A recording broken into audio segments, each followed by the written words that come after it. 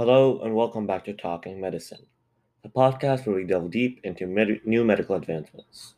I hope you guys have been enjoying the weekly podcast I've been doing the past few weeks. It really helps me deliver timely and top quality podcasts for you guys to learn from. So, for today's episode, I'm going to be talking a little bit about type 1 diabetes and a new research treatment that might help cure the root of the problem. So, first, let me start off by giving some information about both types of diabetes, type 1 and type 2. So diabetes is actually a common lifelong condition, and the number of children being diagnosed with type 1 diabetes is actually increasing. And the symptoms can be controlled, but there really is no cure to the disease. So in type 1 diabetes, which is oftenly referred to as juvenile diabetes, the body completely stops making insulin. So people with type 1 diabetes actually have to take insulin shots or insulin injections from an insulin pump to survive. And this form of diabetes usually arises in children or young adults, but it can actually happen at any age. So, actually, in type 2 diabetes, which is often called as adult diabetes, the body produces insulin, but the cells actually can't respond to the insulin the way that they should be doing. And this is called insulin resistance. In response to this insulin resistance, the pancreas should make more insulin.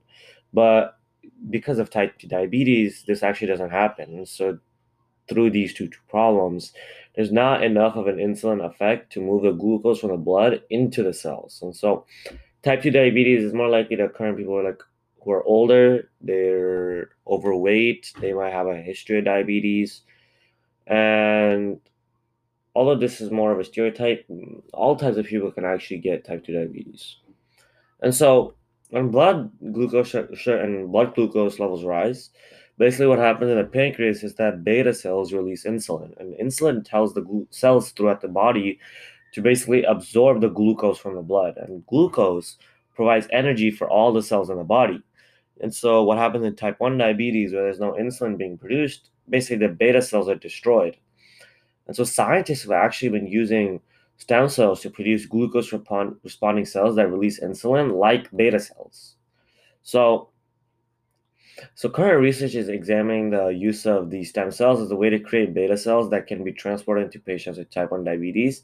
These trials are taking place with devices that protect the stem cells and basically helps them protect it from the immune system. And so researchers are also interested in the possibility of using drugs to promote cells in a patient's pancreas to naturally make more beta cells, which helps create more insulin. And so, like I said before, immunity in the immune system is actually a major problem for type 1 diabetes. Even if new cells are created or transplanted into a patient, the immune system will eventually target and destroy those cells. Thus, treatments must consider how to prevent new beta cells from being targeted.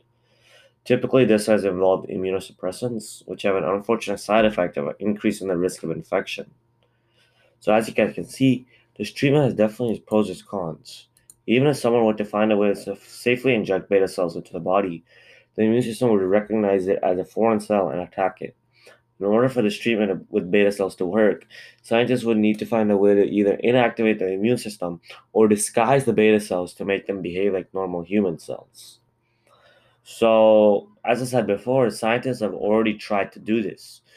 Basically, they're trying to encapsulate the stem cells, which are the precursors of the beta cells, in order to disguise the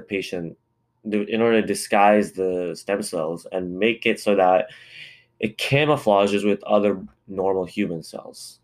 And so this sounds really promising, but I think it definitely needs a little bit more research because people are not going to be open to just injecting whatever they want into their body. They're going to actually want to be the people want to ensure that the things that they're injecting in their body are actually safe. Another way that people are trying to do this is trying to inactivate the immune system. And so I actually think that this treatment is actually very flawed because even if you do inactivate the immune system, is it really worth it? Like, if you think about it, scientists would actually need to develop a very specific type of drug to inactivate a certain part of the immune system. If they use any old drug like immunosuppressants, they're going to inactivate the entire immune system, and that's not going to be good. That's going to leave the body defenseless just so that the person can get glucose into their cells. I think that's a very last resort kind of option, and I think that definitely needs to have a little bit more research so that scientists might develop something along the lines of a partial immunosuppressant or something along the lines where the scientists can inactivate a part of the immune system rather than inactivating the entire thing.